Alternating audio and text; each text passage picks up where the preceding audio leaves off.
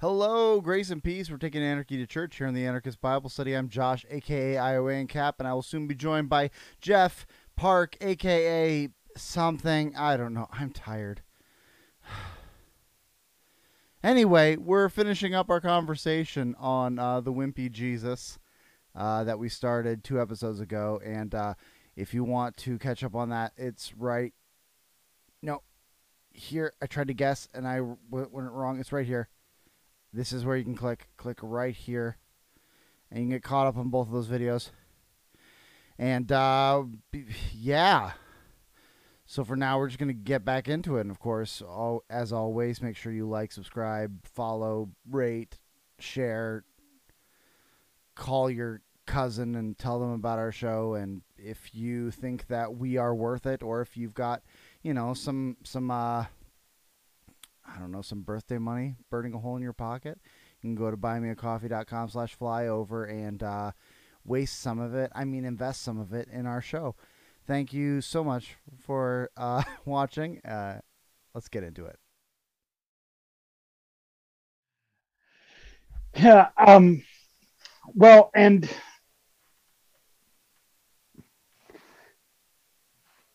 so look, I okay. So I think the classic. Well, I don't know if I don't know if this was, I don't remember if this was one of those classic Spurgeon sayings.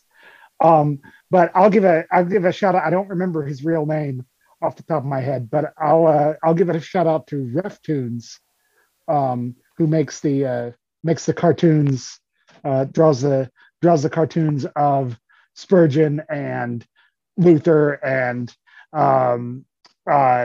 Sproul and he's mostly on Facebook, and I think he's really popularized this saying. I feel like I see it a lot now, largely because it's one of his favorite sayings from Spurgeon that he brings out. He says but this is a Spurgeon quote. He says, if there is any verse that you would like left out of the Bible, that is the verse that ought to stick to you like a blister until you really attend to its teaching. Um, and I think the that's kind of what we're talking about, where there's this real difference um, between reading the text, um, and and and even to some extent understanding the text and truly standing under the text, letting the text master you, and um,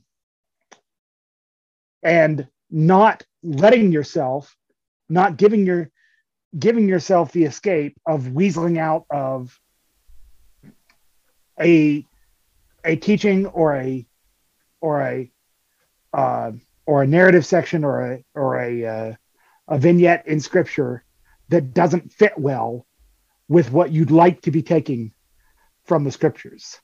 Like so we've got to be careful, and we talk about this all the time with our libertarianism, where we say we can't just act like Romans 13 isn't there. Yeah. Or like, Mm-hmm. or like, well, there's lots of interpretations of Romans 13 and they're all valid. No. Or that Mark 15, Matthew 22, render under Caesar, that we just sort of pretend that's not there, 1 Peter 3, or so on. That we've got to be careful to speak about Samuel 8, First Samuel 8, speak about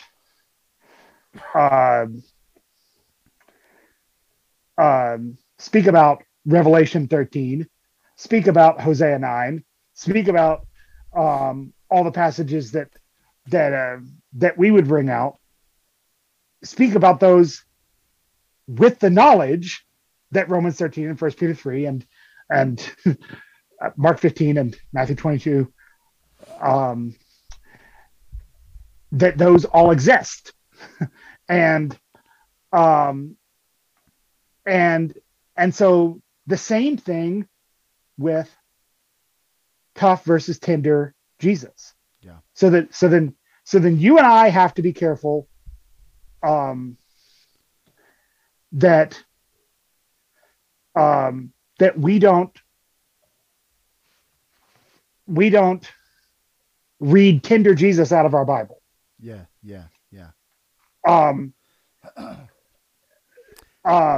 But then we have the countercultural position where the much more overwhelming position is to read tough Jesus out of your Bible. Right. And not be reading Matthew 5 as if Matthew 23 is in the same book. Or and frankly, so that's an even stronger argument because it's in the same book, because it's the same author using the same words, the same way, building the same argument, telling the same story that has both. And so that should be even more weighty. Yeah. But ultimately, the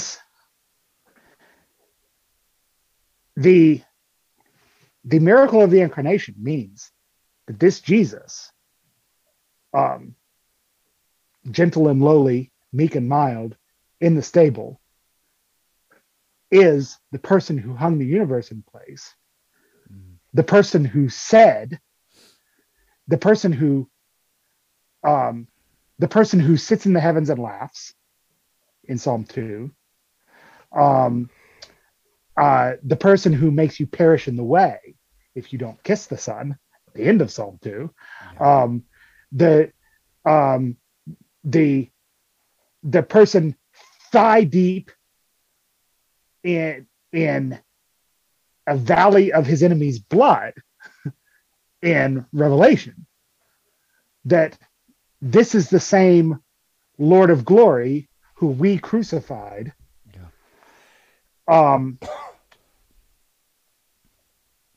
And so that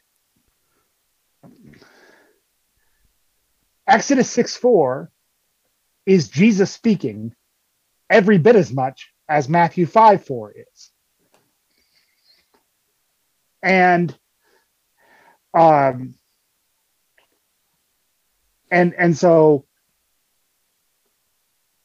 don't settle for a truncated Jesus where you're reading out the tender or you're reading out the tough from the Gospels, but don't settle for a truncated Jesus where you can imagine a Jesus who doesn't pour out,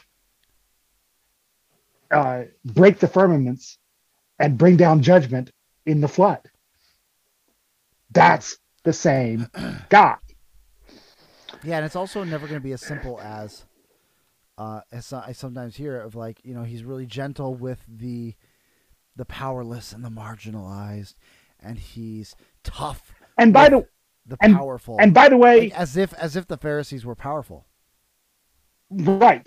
The Pharisees were the people excluded from, and he's tough with a Samaritan woman, who the only two things we know about her means she's got 2 strikes against her. We know she's Samaritan and a woman. Like, and so, but even if, and that pattern certainly holds, and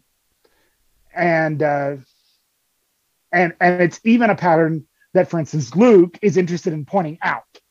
So it's not like it's not there, but in what universe are Bubba's at a NASCAR race the powerful, and the New York Times editorial board are the marginalized? we so so many who want to use that paradigm to talk about who we should. It's that's why that can't be. These things have to be rooted in fundamental universal truths. They can't just be relative to who's on top at a given time, because you don't know the problem. Um, the problem with not having equal scales, the problem with not favoring the poor, the problem with favoring the poor in his lawsuit, which Exodus explicitly condemns, um, the uh, is not just that it's perverting the justice that we've been given to keep, but it's impossible once you buy into a system like that. It's impossible to keep a biblical, which is to say a real, a rooted in reality view on who the marginalized are, who the powerful are. And look, Jesus did humble himself and take on the form of a slave, of a marginal person. That does not mean that Jesus was ever powerless. That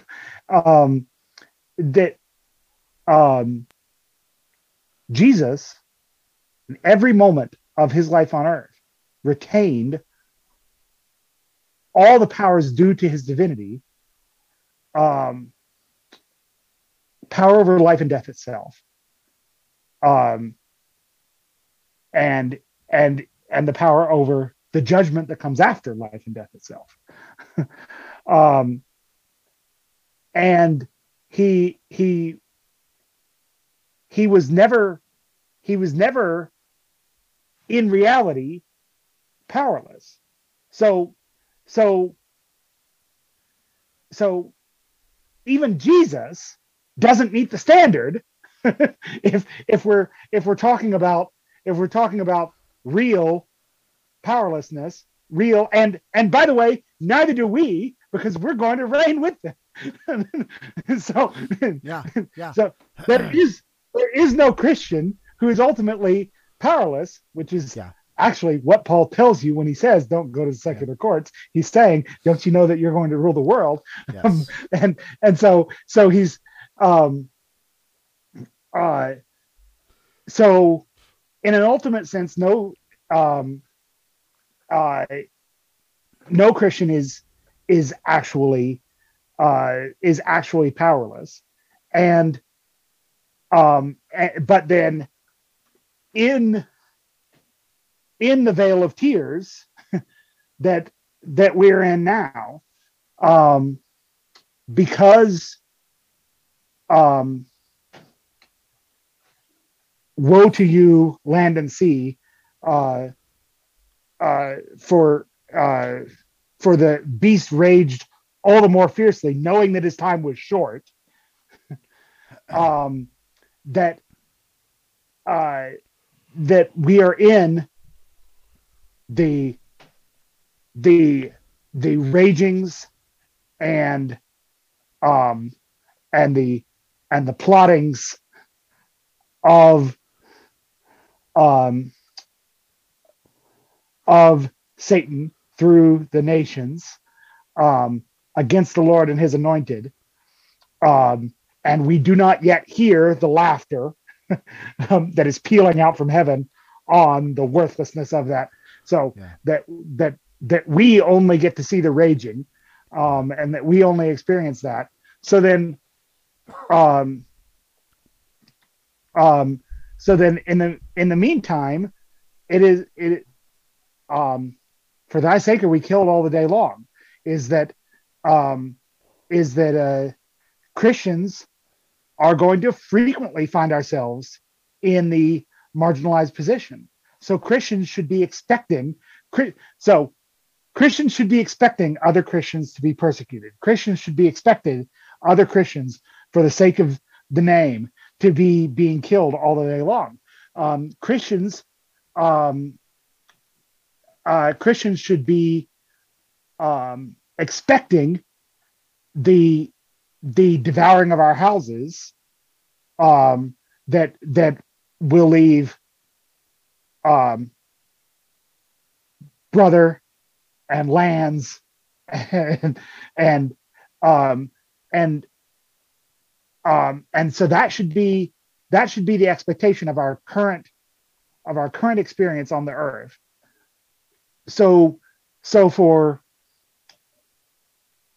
I don't understand it when I see um, evangelical thought leaders writing as if Christians are the ones with political power, as if Christians are the ones that are empowered in this time and place, um, and and and that um, uh, and that we have to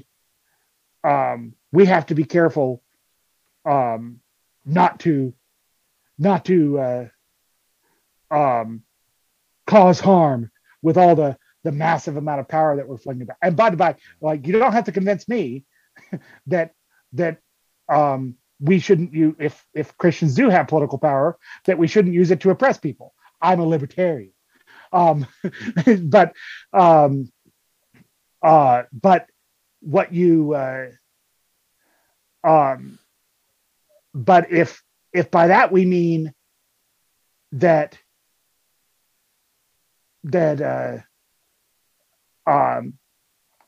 Christians shouldn't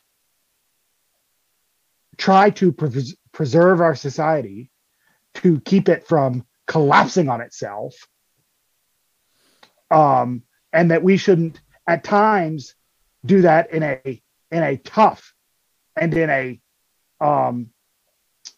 a dare I say prophetic way, where we are where we are speaking forcefully and dismissively, forcefully and rudely even, to the destroyers who are trying, who are trying to see the foundations be sifted out from underneath our society. That if the idea is that we should not, where possible, engage in such a way to prevent that in love, to stand to because that is what the prophets and what the true leaders and that is how the prophets end up despised. It's not because they said God loves you and everything's going to be all right. The prophets were despised because they told their culture exactly where things were headed. They did so with boldness and sometimes even with a serrated edge, to borrow the Doug Wilson book, and sometimes with quite a sharp tongue, and that's why the prophets all were murdered. And that's why the prophets were despised. It's but they were serving God. They were being loving. They were being loving by not letting the foundations fall away out from under their generation. That Yeah. that and so yeah, like I've been talking for a while now, but the it is um it is just, it's such a blinkered view of the scriptures where um where uh where people can um read the minor prophets and see, hey, look, they were very interested in justice, and go, and that's why we should never offend anyone. Wait, what? That's not what any of them did. Like, and and so, uh, yeah, I guess we're calling for that Tota Scriptura approach. Like, we've got to see the whole story. We've got to um we've got to be eager to let the passages of scripture that chafe against the assumption of our day and age to have their full force, and to chafe fully. Which, by the way, all these people so high and mighty, um, talking about how, well, Christians in the 19th century, they shilled for slavery. Yeah, it's the kind of Christians that wouldn't let the passages of scripture that chafed against their culture were the ones shilling for slavery. Yep. So if you have nothing that you're willing to say that is as shocking and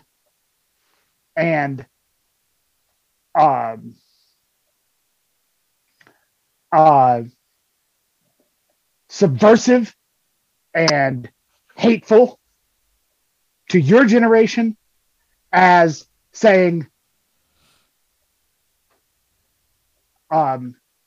you cannot engage in man stealing. If you want to be an elder in this church, you cannot be greedy for dishonest gain and profiting off of slave labor is dishonest gain. Mm-hmm. Therefore, you are disqualified from being an elder if you own slaves. if you aren't willing to say something as shocking and subversive as that about our generation, because we are the same kind of generation that killed the prophets, you better believe it. If you're not willing to say something just as shocking and subversive to our generation, then you wouldn't have said it. You wouldn't have been an abolitionist. Yeah. You wouldn't have said it then either. So it irritates me to no end, these people taking the perfectly safe virtue signaling position now against slavery, and saying that their sharp-tongued prophetic opponents today are somehow on the side of the slavers. You got it the wrong way round, bud. That's not how it worked. you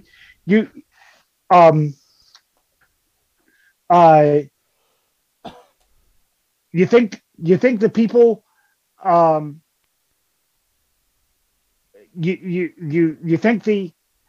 you think the abolitionists of their day were worried about, and that's the thing, is like, so it's one thing if I do think that there's a balance. I do think that there is both tenderness and toughness. I do think that there is. Um, I do think that it's possible to say. I think it's possible to critique us and to say that we are being too tough, that we are being, but um, but because that is such a one-way ratchet, Yeah. because the criticism only comes from one direction, Yeah. um, uh, because it is considered completely out of line to say, you know, given the opportunity that name your celebrity pastor, name your TGC blogger, given the opportunity that they had in this particular circumstance, I wonder if they missed a chance to be more provocative and more offensive on this subject, and therefore missed their opportunity to have a prophetic witness on this point. That's only us mean guys making points like that. So I'm willing to accept corrections in the other direction, but it seems like I'm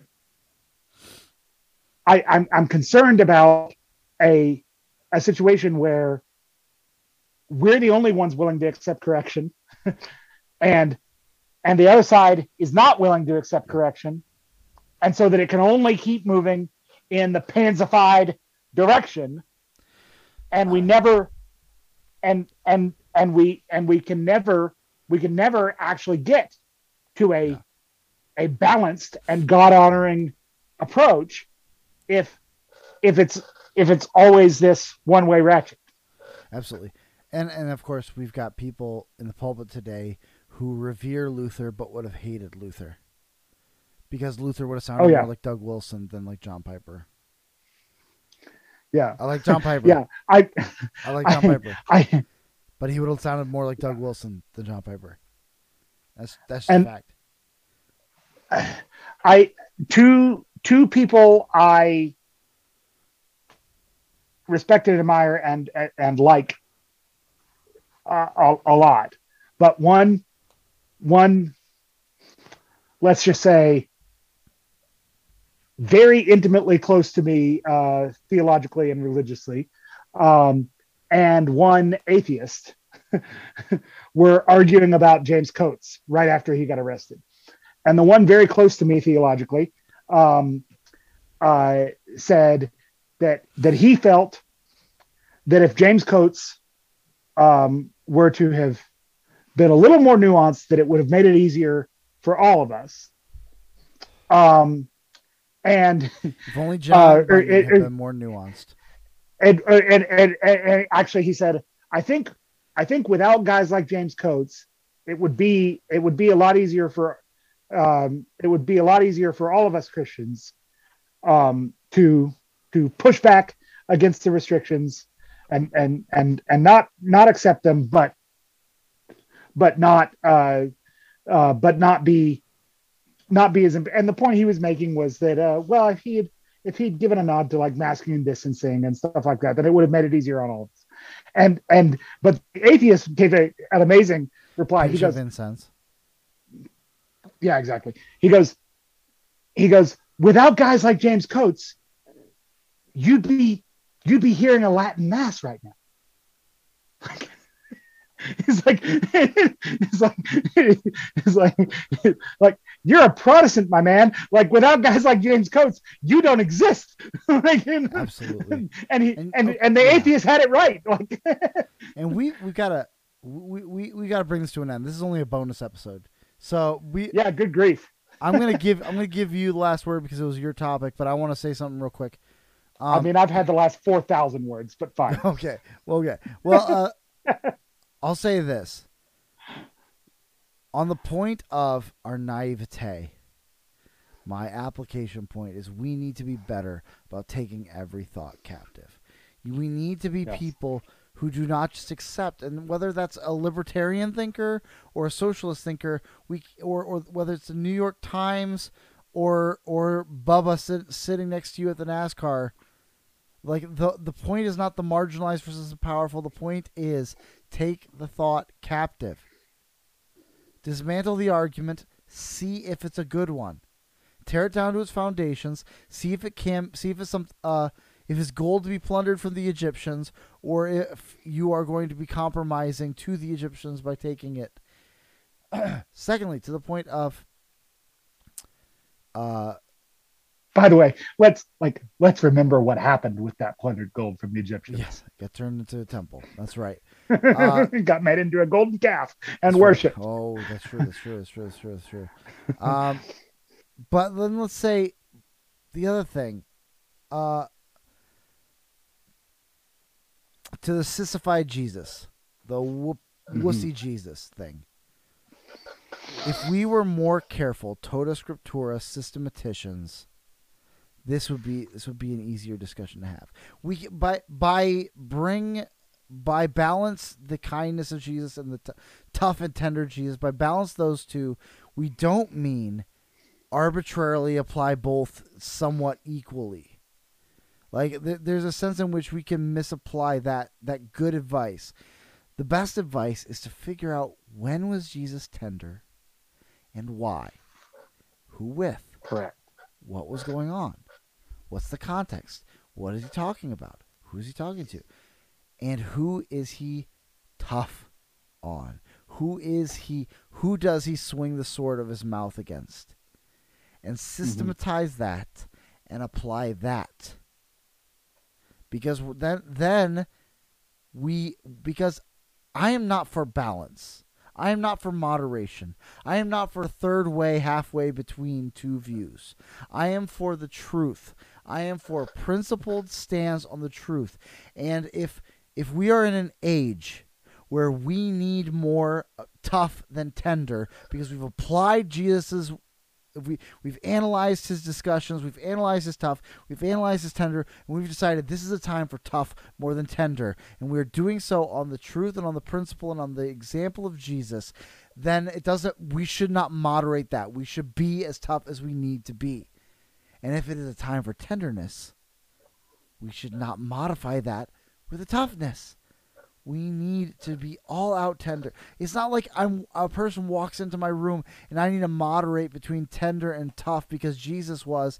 And so I need to be tough on this person who's being left by their husband, who's being abused by their spouse, who's being robbed blind by their children, whatever is going on. I don't have to be tough to them because Jesus was both tough and tender. In that moment, we know what I need to be is tender with that person. No moderation. A bent reed he will not break. And when I'm talking to a person who is impenitent about a very serious sin, the person who is impenitent about the fact that they are, let's flip it, beating their wife, cheating on their spouse, robbing their mother blind. I do not need to temper my toughness. I need to go in and say, you are sinning against the God of the universe.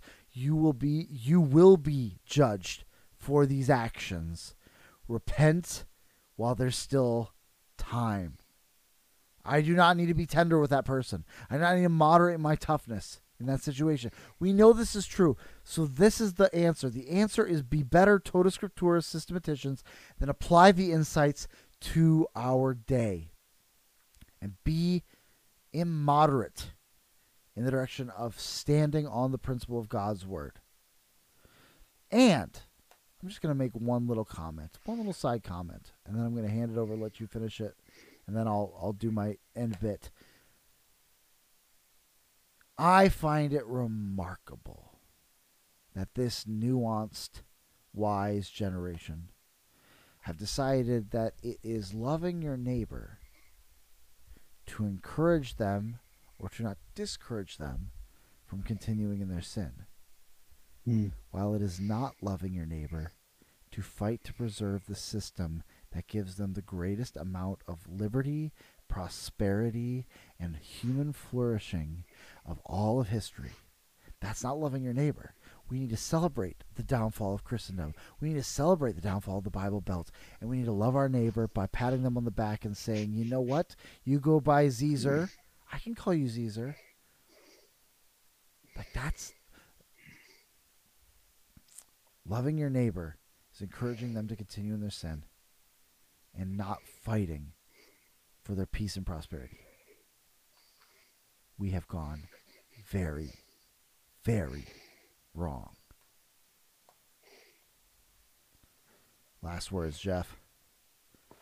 Well, one of the ways I think our generation has gone very wrong is by being so eager to reject and denounce the Christianity of our forebears, and particularly our fathers. And I am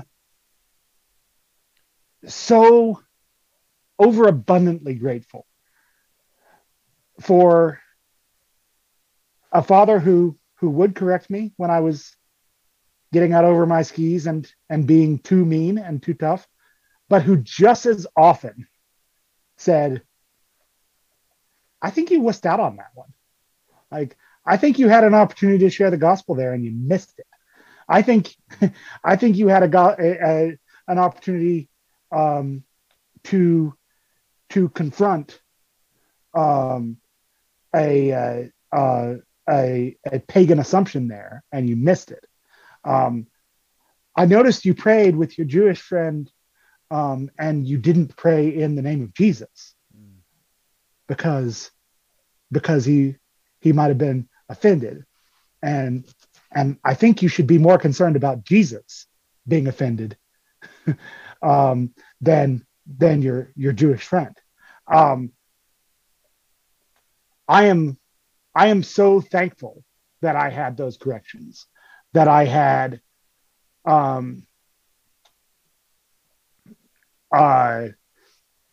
just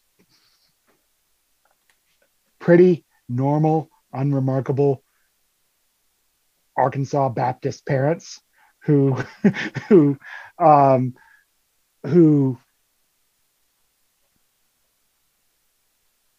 had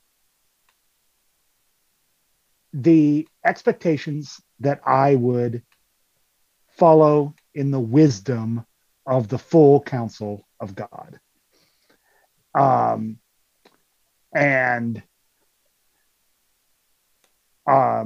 And didn't settle for the partial counsel of God. And yes, by doing that, they set me up to come to some theological disagreements with them that I strongly hold in opposition to my parents, but based on the principles that they in fact taught me. And I think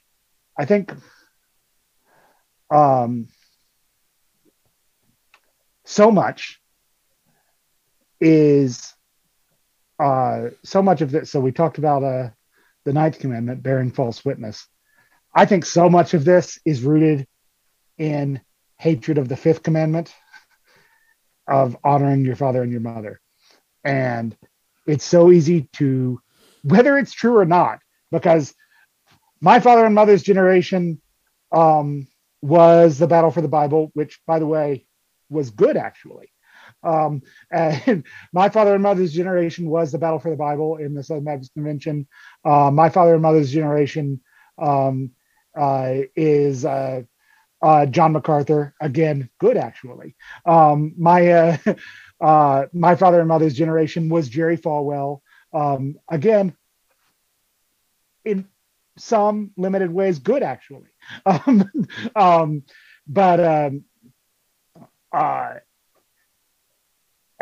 so it had all that. But my father and mother's generation was also Bill Hybels and all this church growth crap. And so it's so easy to paint our parents' generation with that tough brush. and then in rejecting and failing to honor our father and mother, and in trying to um, uh, in trying to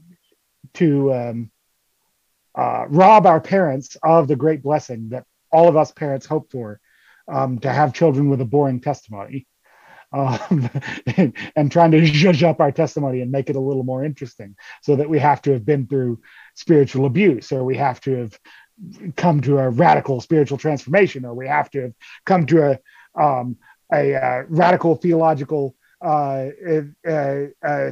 conversion. Which, by the way, like at the time I thought accepting the doctrines of grace was, and I now recognize not really. My parents actually kind of set me up. My parents actually kind of set, even though they don't accept them themselves. Yeah. My parents actually kind of set me up for that. And so we're so eager to rob our parents of the blessing that we now, as parents, we now hope to have the great blessing of having children with a boring testimony. But so many people in our generation are so obsessed with dishonoring father and mother, robbing them of that blessing, and trying to find ways to cast off the bonds of the previous generation. And I think that's a lot of what this obsession is about, is that we've created this caricature of 80s Christianity as if it was just nothing but John MacArthur going on Larry King and actually getting the gospel right. Whereas no, there was a lot of the other thing too. And so I think that's a big part of it too. So again, I'm going to say, like,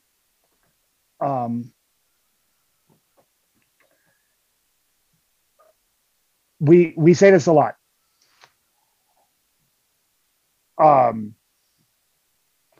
That especially a lot of the people who listen to this are Reformed and Libertarian, which means that you have a certain thirst for weirdness. And so you push that. And so this is how it applies.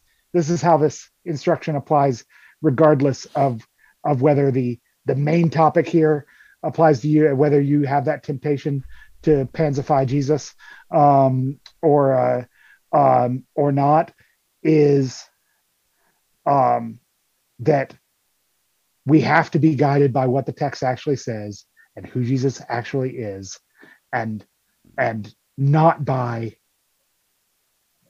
how much on an island can I put myself, how weird can I be, how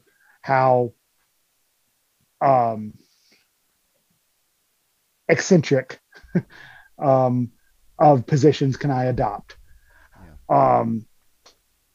Is that I like the point that you made, that we've got to learn to characterize our positions by seriousness, or what I'm going to say goes hand in hand with wisdom and joy, and that and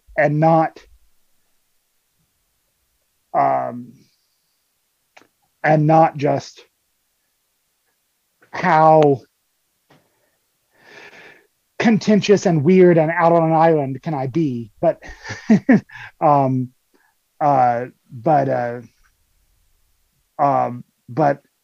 but how can I bring the full counsel of God to bear in a wise and joyful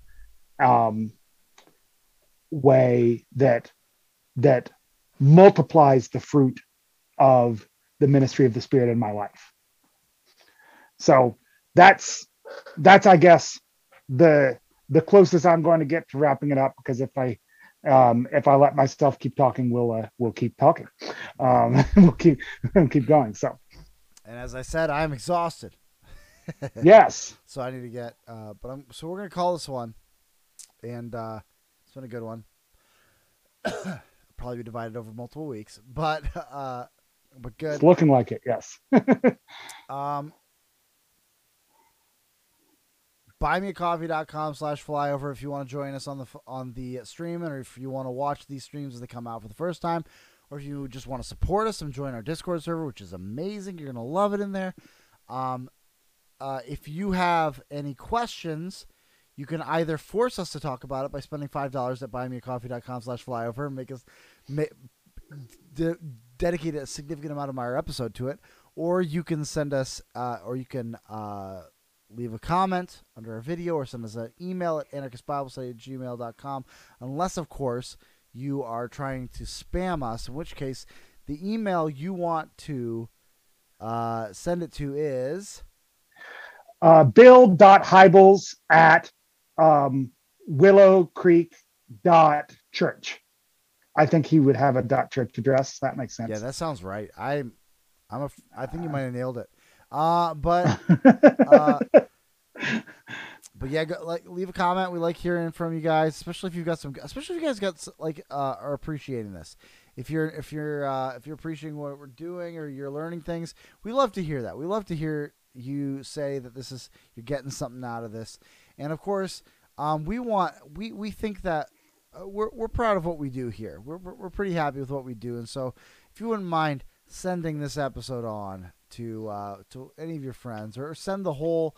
If you've got a friend who you've been trying to explain what's wrong with modern evangelicalism to, and you just haven't found the words, and you want to just take our modern downgrade playlist and go find it on YouTube, and you just send that to them, we would appreciate that. We would appreciate the spreading of our ideas. Why use few words when many, many, many, many words will do? Yes, why use few words when many do?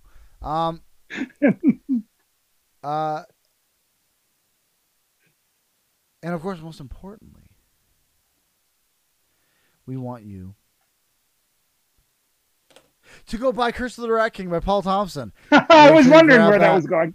Grab that book, Curse of the Rat King, Drosselmeyer, the first book of the Nutcracker trilogy. And if you get reading on it, you can just quickly read through the first 7 chapters, and you can get caught up with me. If you read chapter 8, you'll be able to keep up with me and be like, oh, this is what he thinks of it. I had a different impression. But seriously, in all honesty, please join us again next week as we do what we do, which is taking anarchy to church. Grace and peace. Grace and peace.